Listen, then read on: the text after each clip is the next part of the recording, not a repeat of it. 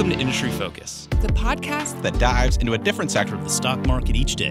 I'm your host, Emily Flippen. I'm Jason Moser. I'm Nick Seipel. I'm Dylan Lewis. And today we're talking financials. Today we're talking consumer goods. Wild Card Wednesday. And we're talking energy. And today we're talking tech. Let's dive in.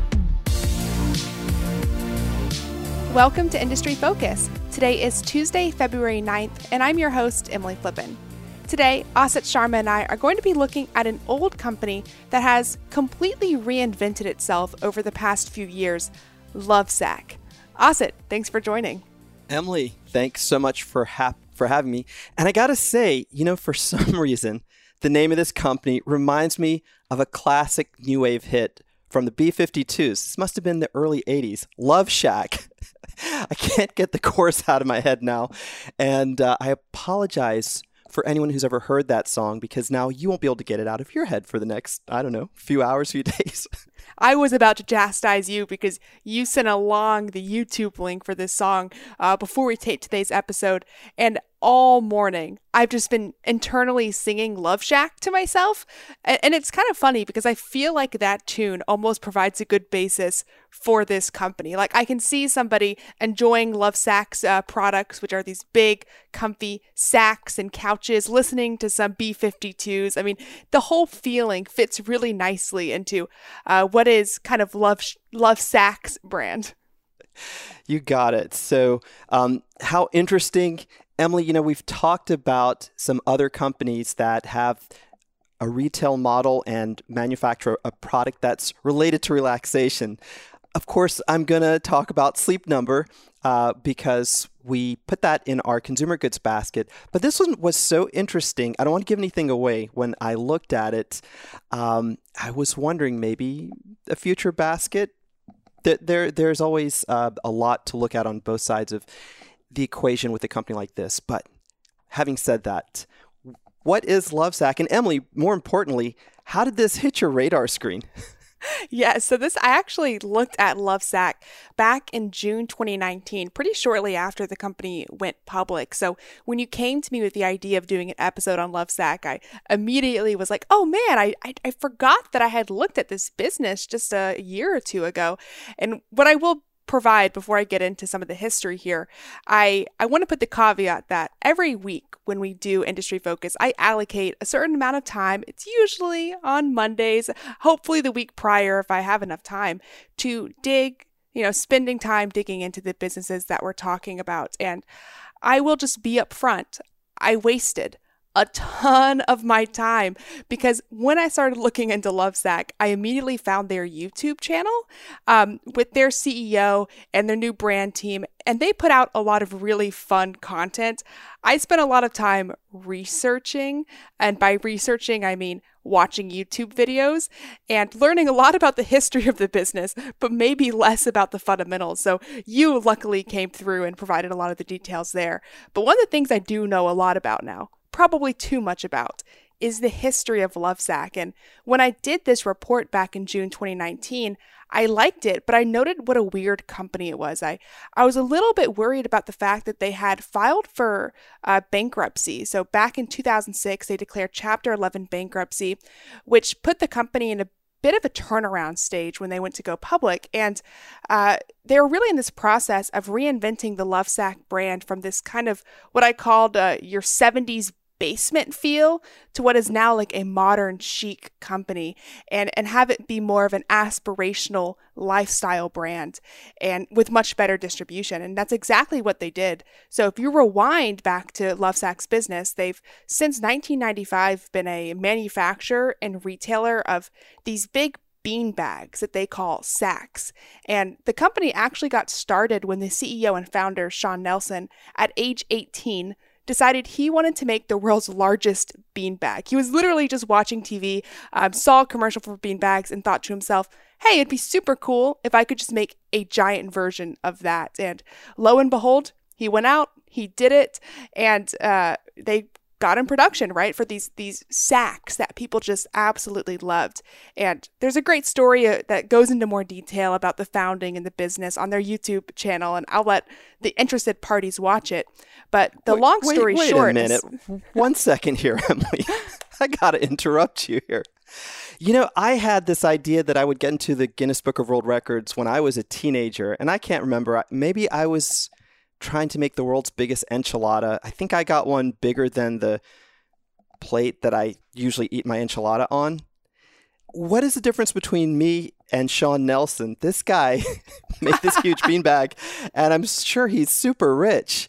I made a mess in the kitchen that my mom got really upset about. Anyway, sorry for that interruption, but I hear these things. The difference is you stop too soon, Osit. You could have, like the enchilada sack right now. If you just kept making giant enchiladas for people, I know I would be a customer. Persistence, chasing a great idea. Yeah. Okay.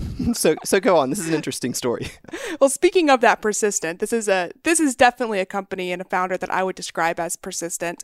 It took a long time from that first beanbag that he made in his living room to where the business is today. But they got started by kind of filling out a big unexpected order form from The Limited, that popular retailer before they went bankrupt. I remember them. That was a throwback. But they found that when they filled the order for The Limited, they weren't really making money. So Nelson decided to kind of change their strategy to be more of a direct-to-consumer retail strategy, which led the business to build out a lot of direct-to-consumer retail stores in areas like malls. And part of this expansion effort included taking on a bunch of franchises and franchisees and expanding their product offerings beyond just Saks into a bunch of ancillary products. And as you can expect, that really quickly became unwieldy. It was really hard for Lovesac to keep a consistent brand name while also spinning out these new products, many of which had this really high level of seasonality, which left Lovesac with a ton of excess inventory that wouldn't sell through and had largely been funded by debt, millions and millions of dollars of debt. And things really started to change for Lovesac when their CEO, Sean Nelson, went on reality TV on a show called The Rebel Billionaire to compete for $1 million, and he actually won that show. Wow. The spoiler alert, I guess I should have said at the beginning, but this is old. This is back from 2006. So if you haven't seen it already, you probably missed your opportunity. But he went on, he won, and a PE firm actually saw Nelson on the show and took an interest in reforming Lovesac. So they came in as an equity sponsor, brought in this outside capital, helped the company declare Chapter 11 bankruptcy, and then reorganized Lovesac. They closed their unprofitable stores, which are mostly in sub-tier malls. They cut back product offerings, and they vertically integrated their process of manufacturing, which really just improved a lot of the fundamentals of the business. And I've been droning on a lot. I promise I'll stop here in a second. But what really came out of all of this restructuring and all of this reorganizing wasn't how great Saks were, but how great one of these ancillary products was, which is called Sactionals. You can't make this stuff up. But there are these modular couches that have just really come to redefine what Lovesac does. So definitely a really interesting business, which brings us to today with Lovesac, great ticker, LOVE, and even better products, Saks and Sactionals. Emily, I love this. It's a colorful story, a colorful CEO. Personally, in investing, I've been drawn to companies that emerge out of bankruptcy. Sometimes they're much stronger, and sometimes venture capital firms or private equity firms, in this case, come in and they make a company more sound. They find that part of the business model that they can see has potential. It can work out. Of course, I've been burned doing this as well. Let me go into some detail here on what they sell so that Emily can rest her voice some. So they are still selling those beanbag chairs called Saks. That's about 17% of revenue if we look at the last fiscal year, which ended in February of 2020. But Sactionals have really taken over the business. They're now 81% of revenue. And Emily, I think when we were trading notes, you mentioned that when you first did your report, Sactionals were only 40% of sales. So this is obviously the item that the company's equity sponsors, along with the CEO, decided to place bets on, and it's working out quite well. So these Sactionals were around before the bankruptcy, but as they've started to gain traction, partly because of the rebranding and the savvy marketing that you allude to, they're really just taking off. And so they're if you've heard of sectional furniture or sectional sofas or modular sofas, they're sort of like that, but they've got their own unique characteristics. They're unique because they come in just two components, seats and sides. And you can buy as many of pieces of each as you want and quickly assemble or disassemble them to create couch configurations that'll suit your needs. Now, the numbers get exponential the more of these you buy. I think there are thousands of combinations. And I think that's what makes it so interesting as a product. It's not just one couch that you walk into the showroom and point to and have delivered to your house. And we'll talk about this in a moment, the actual structure of the couch. One of the things, Emily, that you had noted that was a big issue with Lovesac before they filed for bankruptcy is they didn't have patents on that foam beanbag. I remember as a kid, we had a beanbag. Of course, those were probably filled with very bad materials, plastic and non-sustainable materials. One thing about the CEO is he is all about sustainability. But every place used to sell a foam beanbag, and you point out that that hurt them because they didn't have patents, so it was easy for companies to come in and knock them off. They learned their lesson with these Sactionals, and they have fully patented their version of the modular sectional sofa. They've also been able to really up the prices of their products, so they have a lot of pricing power. In 2006, Sacs, so the beanbags, were sold for the low hundreds of dollars, and the cheapest, smallest Sac today is $600. They go all the way up to $1,650. Now, for a beanbag, to spend $1,650 on a beanbag, but I've been talking up Sleep Number where a bed can go, an average selling price for Sleep Number we said a few weeks ago is $4,500. They can go on up to $7,000 or $8,000. So I sort of get it. The more we talk about these companies, there are people out there, not necessarily me, who have the moolah to spend on these products and they enjoy them. Now the Sactionals are a different animal altogether. They're more pricey. They start at $2,000, also go up to several $1,000s range, up to $10,000, depending on the setup that you want. And the Lovesac stores have also migrated from that 70s basement feel to modern chic.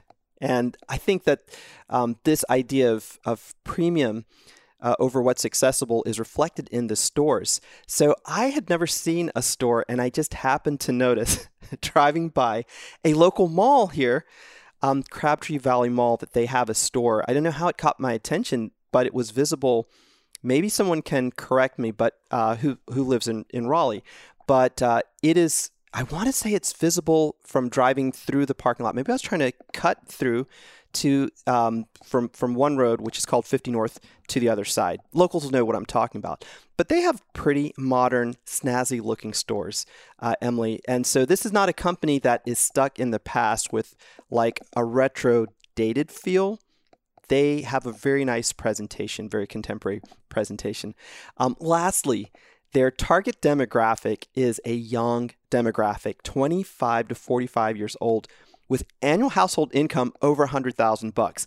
So I think, to me, that says young, maybe upwardly mobile, two-earner household. You could be each earning $50,000 and then moving up. So I think they're targeting a really nice group of potential customers. It's so funny that your experience with Lovesac was driving past this modern store and seeing what is, a very aspirational brand targeted at people who have a relatively high household income. In my experience, I remember Lovesac from I want to say like middle school days when my parents would drop me off at the local mall. My friends and I would get these smoothies and then go sit in the Lovesac store, which was themed, as I said before, like a 70s basement. The logo was very retro. They were playing music. The whole place was set up like a 70s lounge, and it was amazing to me just what a 180 this business has done from what was a relatively low-end product. And I say relatively because Sacs were never cheap. They were still branded, but they were cheaper than they were today. They were achievable to a larger variety of people than Sactionals are today. But they've completely changed that business model, going after high-value customers. And they make a point in their annual statements to say, we're not interested in trying to lower our prices. We think that lowering our prices will actually degrade the reputation and the brand that we've created with these customers, and a relatively large portion of their customers are repeat customers. So they're obviously doing a good job of engaging that target demographic, at least ones that have already purchased before. So I love the fact that they've completely reversed their business model before doing that report back in June 2019. I was fully expecting to see a business that was still kind of stuck in the past, struggling, and that's certainly not what we're seeing today. Yes, as we used to say back in the 80s, they're working on their look.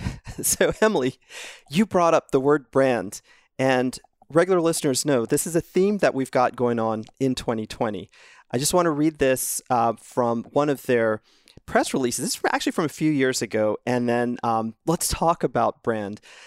So I think this targeting of that younger demographic is going to be obviously powerful over the long term.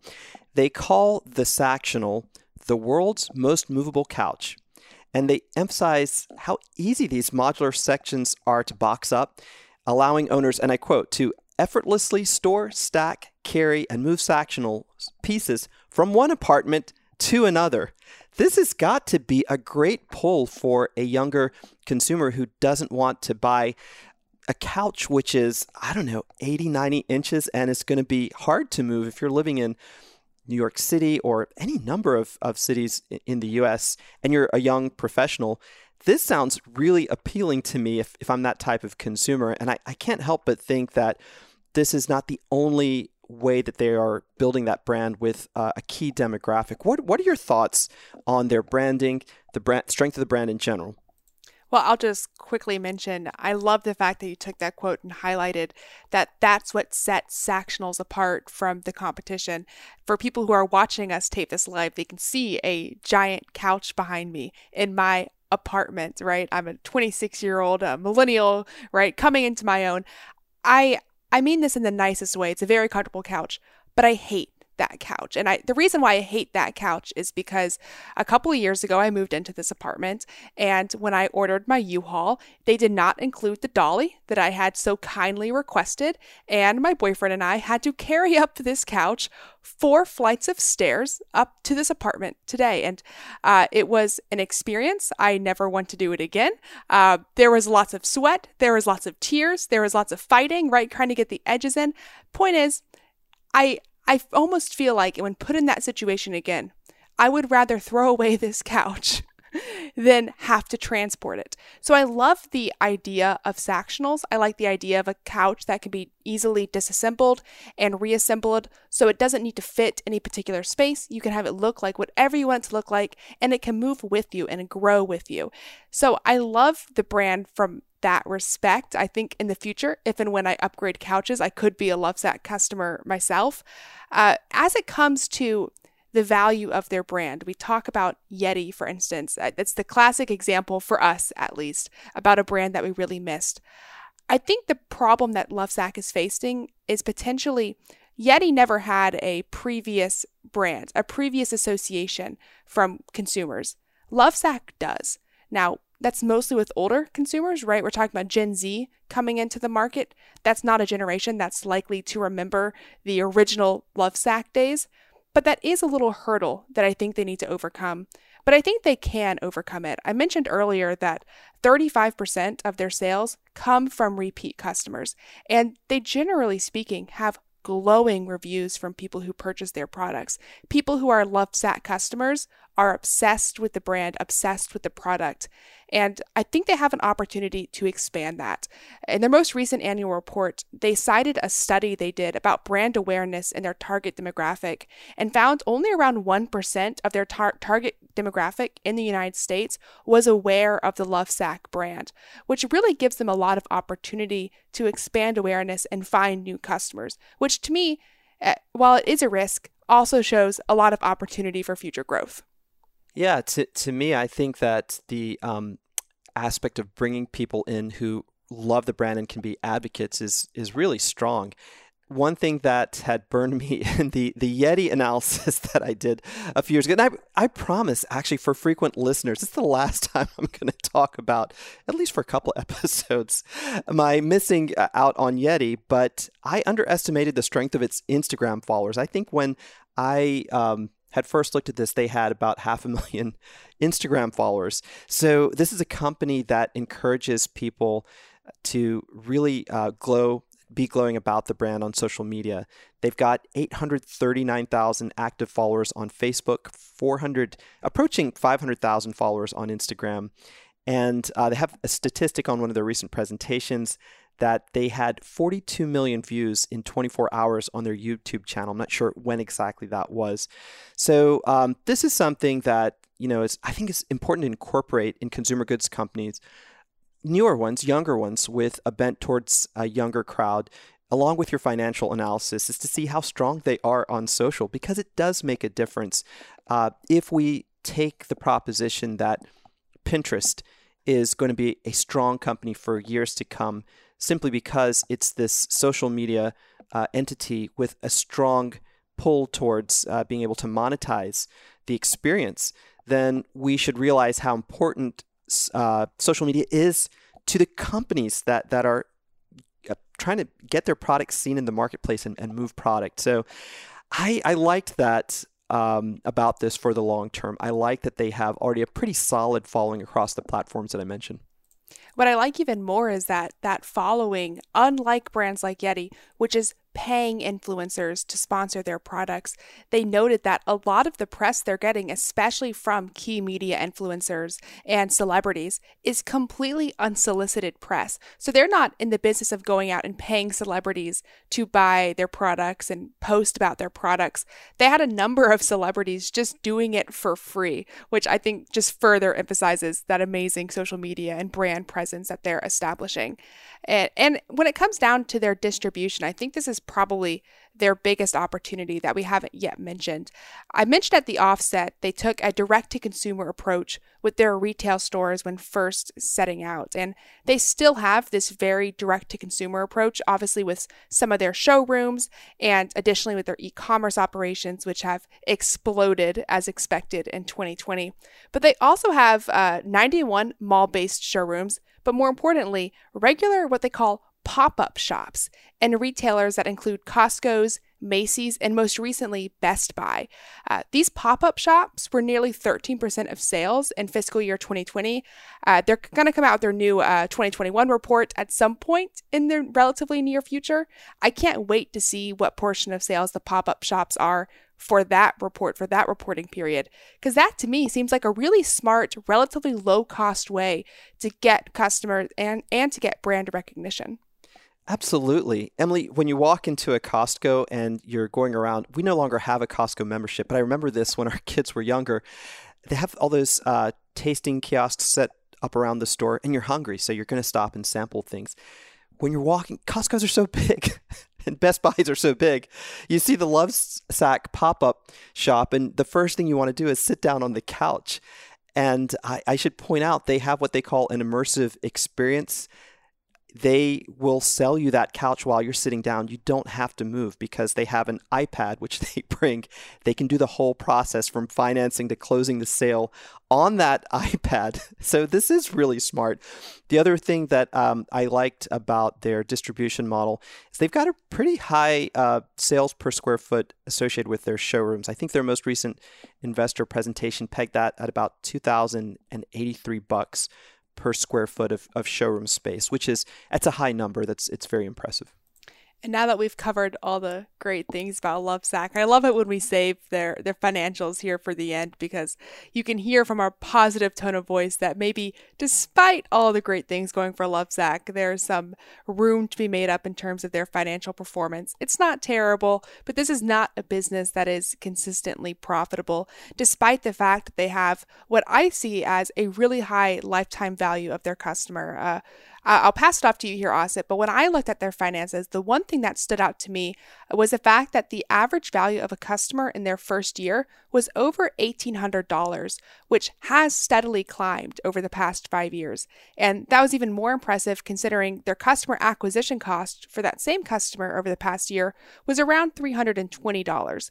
So theoretically, if those were the only customers, right, they had no other expenses, they should theoretically be profitable on each new customer brought in. And despite some movement in that ratio, it's a ratio above 4 times lifetime value to customer acquisition, which is pretty outstanding for any business, nonetheless, manufacturer, especially of furniture. But they're still not profitable. And when you have margins like that, it makes me wonder what it takes to be a profitable business here. That's a great question, Emily. That 50% mark that's where their gross margins hover around. That's an important mark if you're a manufacturer with your own retail presence. We talked about Sleep Number being up above 55%, hitting 60%, et cetera. So you need to be above that mid-water mark to make money in this business. And the idea is that you will scale to a size just like any other fast-growing business. Take a software company. The thing that's interesting, though, is that before COVID, Lovesac was struggling to operate profitably, even though they were growing at annualized rates of 40% revenue growth for the last couple of years. In fiscal 2020, so this was, think back to February 2020, just before the pandemic hit. That was the end of their most recent fiscal year. They're going to report on their fiscal 2021 year in a few months because they'll close it at the end of this month in February. So in that fiscal year, Lovesac increased its sales by 31% to $148 million. That's pretty good.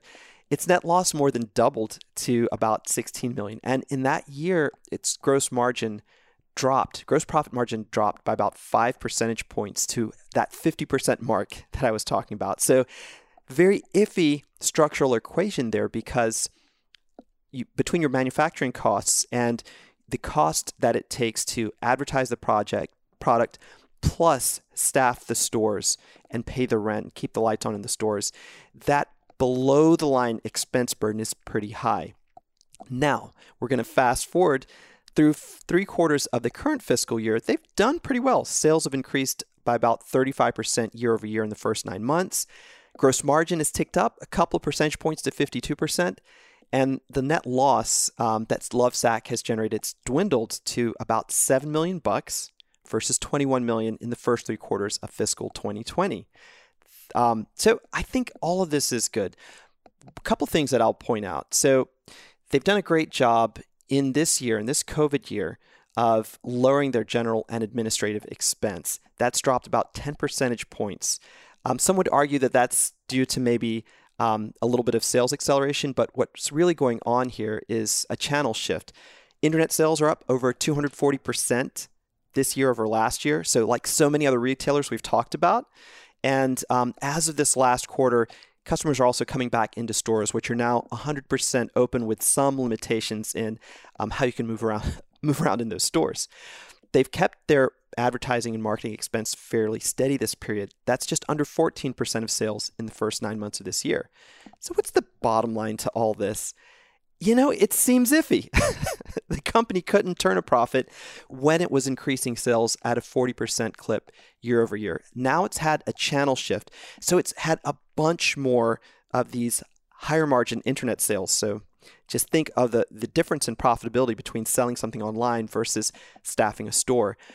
I'm a little concerned that as COVID fades a little bit into the rearview mirror and sales normalize a bit, are they going to go back into a loss position? Which, again, over the long term, if you've got a great brand and you can keep opening stores and increasing internet sales, maybe that's not so bad, and this could be a compelling story, but it's not as clear-cut to me. A couple of things I want to mention and ask your opinion of all this. Their balance sheet's pretty clean. They've got about $64 million in working capital. So that's the excess of their current assets like cash and merchandise inventories, receivables, over accounts payable and other current liabilities.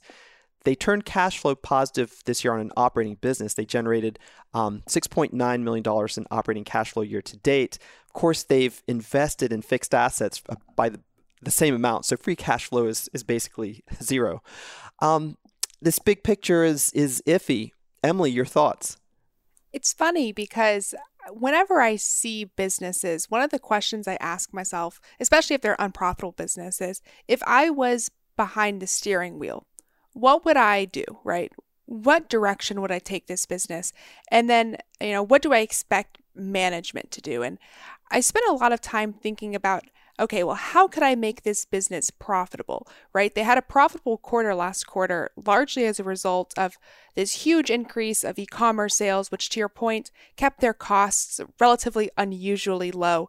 And I thought to myself, well, I don't know if I like it. There's no way I can see this business being profitable as it exists today. And then I caught myself, right, saying that, as it exists today. And I find myself more interested because as I thought about it more deeply, especially that brand penetration, I thought to myself, I think a lot of their growth is probably going to be a year from now, 2 years from now, despite the fact that you may look at the stock price over the past year and think you've missed the boat. I actually think their penetration is much lower than where it will be in the future, which further highlights the need for the business today to be spending a lot of money on sales and marketing, which they're not spending a ton right now, to be honest with you, but to keep themselves relatively unprofitable for the time being, for the purpose of establishing a much stronger brand with much higher levels of awareness, with a much larger customer base. When they get that customer base up, that 35% repeat sales is outstanding for a furniture business. And I think it shows a lot of potential for Lovesac to be the next Yeti-esque brand and young consumers' minds. Obviously, I'm aware of the fact that Yetis are much cheaper than a new couch, but this is all to say that I don't mind the fact that they're unprofitable as much as I did when I initially started my research. I can't say that if I was in management's position that I would go out of my way to actually change their strategy. I think I would be very cautious opening new showrooms. I would want to keep as many sales as possible, either in pop-up stores or on their online channel. But I actually like the direction that Sean and his team are going. And I can't say that I can really dock them too badly for it. So I actually like this business a lot more than I thought I would. Yeah, it's interesting. I think one of the things that's really going well for them is they have a very big total addressable market. So everyone gives different figures, but according to management, they think their total market opportunity over a number of years is $31 billion. So that's the total market for couches, chairs, and seating. Now, they're only at a couple $100 million in revenue annualized. So even if they crack, a couple percentage points of that market, there's a lot of room for them to grow. And to your point, Emily, Lovesac is getting back into the accessories business. Now, that hit them in their first iteration as a company. They were overextended, as you so nicely narrated, on accessories and built up a lot of excess inventory that way. But I think they're being smarter about it this time around. They have an idea that they are a platform, not just a product. So they are gradually extending out accessories that go with these sectionals. And I think that's a great move for them. Yeti did the same thing. I mean, they started with the big coolers and they moved on to those small, very expensive thermos cups, etc. So this is not a bad model to undertake. The question I think for me is going to be some of the investments that Lovesac has made. This goes back to the hidden seam of things. So they're investing in their warehouses, in their CRM technology, customer relationship management technology, and their supply chain. I think they can find some margin points there. How good are they going to be at executing that? And then how good will they be at exploiting? I think what you point out is the most important thing about this company is that customer loyalty, that high average spend and lifetime value.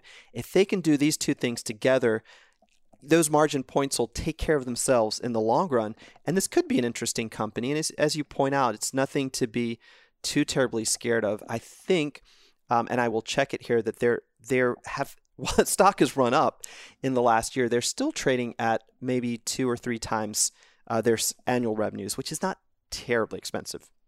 Before we move on to some of the risks with this investment, I feel the need to touch on management a little bit deeper.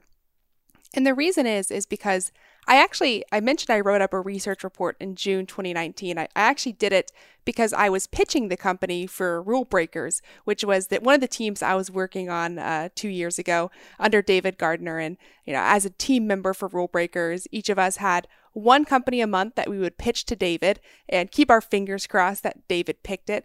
But I actually pitched Lovesac, and I admittedly was a little tepid in my pitch because it was a business that I think had a lot of challenges and still does have a lot of challenges and a lot of a lack of transparency for what the business may look like in just a few years, but definitely a turnaround story. And the other analysts, I think, got a good chuckle out of it, probably rightfully so. But I remember David's response was, "Oh, I actually know their CEO, Sean Nelson. He is deeply involved with conscious capitalism. It's a cohort of leaders and influencers who are focused on improving capitalism for the conscious good." And Sean has done a lot of talks at Conscious Capitalism alongside, David and many fools. So I like the fact that his focus is so much on sustainability. And I'll just briefly touch on how that can benefit the business.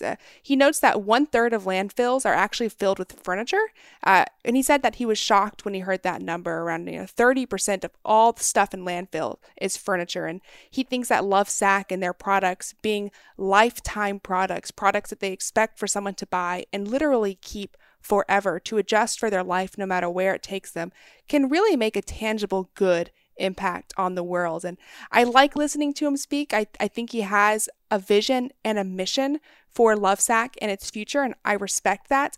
And I also think that can make a tangible business impact for investors because the core demographic for which Lovesac is now trying to sell to, millennials and Gen Z, as they come into that 25 to 45 age range, these are people who go out of their way to make conscious decisions whenever they're purchasing, especially making big purchases.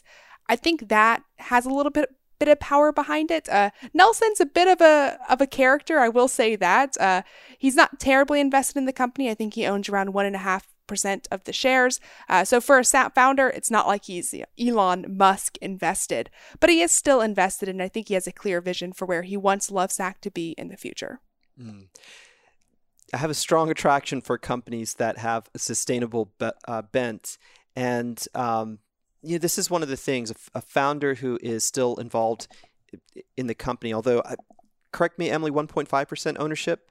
So still has a stake, but not a huge stake, but obviously as the company grows, it's meaningful. With this kind of bent to make the world better, that's a really good selling point when you're out trying to choose a big ticket item that you don't buy every day. So that definitely is compelling. We will have to follow this very colorful CEO along with the company for years to come, I think. So I guess I'll end off here with a question for you, Asit. Typically, I ask some form of, well, are you going to buy this stock? If you were on a desert island and you had to choose between two things. I'll rephrase the question this week, though, and I'll ask you, if you could go back, I believe it was 2 weeks ago, when you're forming our consumer goods basket of those 5 businesses. Let me see if I can remember them off the top of my head. We had Grocery Outlet, Peloton, Beyond Meat, Dollar General, and there's one that I'm missing Sleep here. Number. Mm-hmm. Sleep Number, of course. Yep, that's the Sleep 5. Number. Would you add Lovesac to that list of 5? And if so, which one would you have kicked out? It's a great question. One that I asked you totally with no preparation, by the way. So absolutely. I apologize. Well, to be honest, I had the thought, and this always happens to me, right after we wrapped that episode, I thought, should I have kicked out Dollar General and offered up Revolve Group? We've done a show on Revolve Group, I think in December or November, which is a fashion e-tailer that I'm very interested in. With the Dollar General, which was sort of the weakest pick in some ways of the group in terms of a flashy investment, but one that's given astounding numbers for a dollar store over the last 5 years. It's tough because one or two ideas come to you later. So I know which one I probably would have kicked out, and that would be Dollar General, just to take some more beta, some beta buffer. So just to be a little technical, it's Tuesday. In other words, to take some of that buffer off the table of risk and say, let's go all in, because we're investing for the long term anyway. I would have taken out Dollar General. This could have been a candidate for that, for sure. I think I would lean Revolve Group just because I'm more knowledgeable about it, and I have a stronger belief in what it's going to do over the next several years. But despite what I feel are sort of an iffy financial equation, I buy your argument that with long-term growth and just penetrating this market, and with those millennial consumers that has it could do pretty well. So I would not have a problem if we went back in time. I forget what it's called, the time tuner in Harry Potter, but if we were back now doing that episode right now, yeah, I could see this. It would be one that I would probably be cautioning. Well, this might be one of the more risky ones of the group, but it's got some potential. How about you? Would you have removed any of the 5 and inserted this one, Lovesac? It's funny that you've cooled down a bit on Dollar General because I feel like since we aired, I've warmed up a bit to Dollar General. And I'm not sure that Dollar General would be at the top of my list to remove from that basket. I actually think Grocery Outlet probably is the one that I have the most questions about. I really love how unique the business is, and I love owning it now because it adds such a unique diversity to my portfolio that I never would have gotten otherwise. But I could have seen kicking that one and putting in Lovesac or Revolve Group, to your point, both really great businesses. Yeah, so it's never too late to start thinking of a 2022 basket. So we'll see. We're working on ideas for next year. Hopefully they all don't shoot to the moon in the meantime. I love that. So Emily, do we have time for 2 bullet risks on this, and then we'll head on out of this episode? Oh, yes, please. I apologize. I skipped right over the risks. Okay, so you've got a great one here. So what's your risk, and then I'll give mine. Yeah, so my biggest risk right now is that with all of these businesses, the pandemic has really accelerated sales and decreased marketing expense, right? Driving people online, driving people to invest in their home and their workspaces at a level that we haven't seen historically. So I wonder what the normal looks like for this business. So I worry a little bit about over the near to medium term what their sales and margins look like as people who wanted to buy furniture had the opportunity to buy furniture and are no longer making those same purchases throughout 2021, at least not at the rate they were in 2020. Yeah, well considered. And for mine, I just think increased competition could be a risk down the road. I believe they've caught the attention of some other big retailers. If you actually search for Sactional Wayfair, Wayfair won't show you a Sactional. I guess they don't have any kind of agreement, but they will show you these sectionals, these modularized sectionals that you can buy. And you can find modular couches now at IKEA. They've been sort of drumming up interest in one of their modular sectional couches. So I think as time goes on, we'll see some competition in that space. But again, they've got a unique product. They've got patents on the way that there's connects, and they're really, really easy to move around and to move, as I said earlier, from apartment to apartment or house to house. So that's a risk to consider. I don't think it's a game breaker type risk, but keep it in your purview if you are an investor or a future investor in Lovesac. Good point. Well, Asit, as always, thank you so much for joining. Thank you, Emily. This was really, really fun. This was fun. I love it. And listeners, that does it for this episode of Industry Focus. If you have any questions or just want to reach out, you can always shoot us an email at industryfocus@fool.com or tweet at us at MFIndustryFocus. As always, people on the program may own companies discussed on the show, and the Motley Fool may have formal recommendations for or against any stocks mentioned. So don't buy or sell anything based solely on what you hear. Thanks to Tim Sparks for his work behind the screen today. For Asit Sharma, I'm Emily Flippen. Thanks for listening, and Fool on!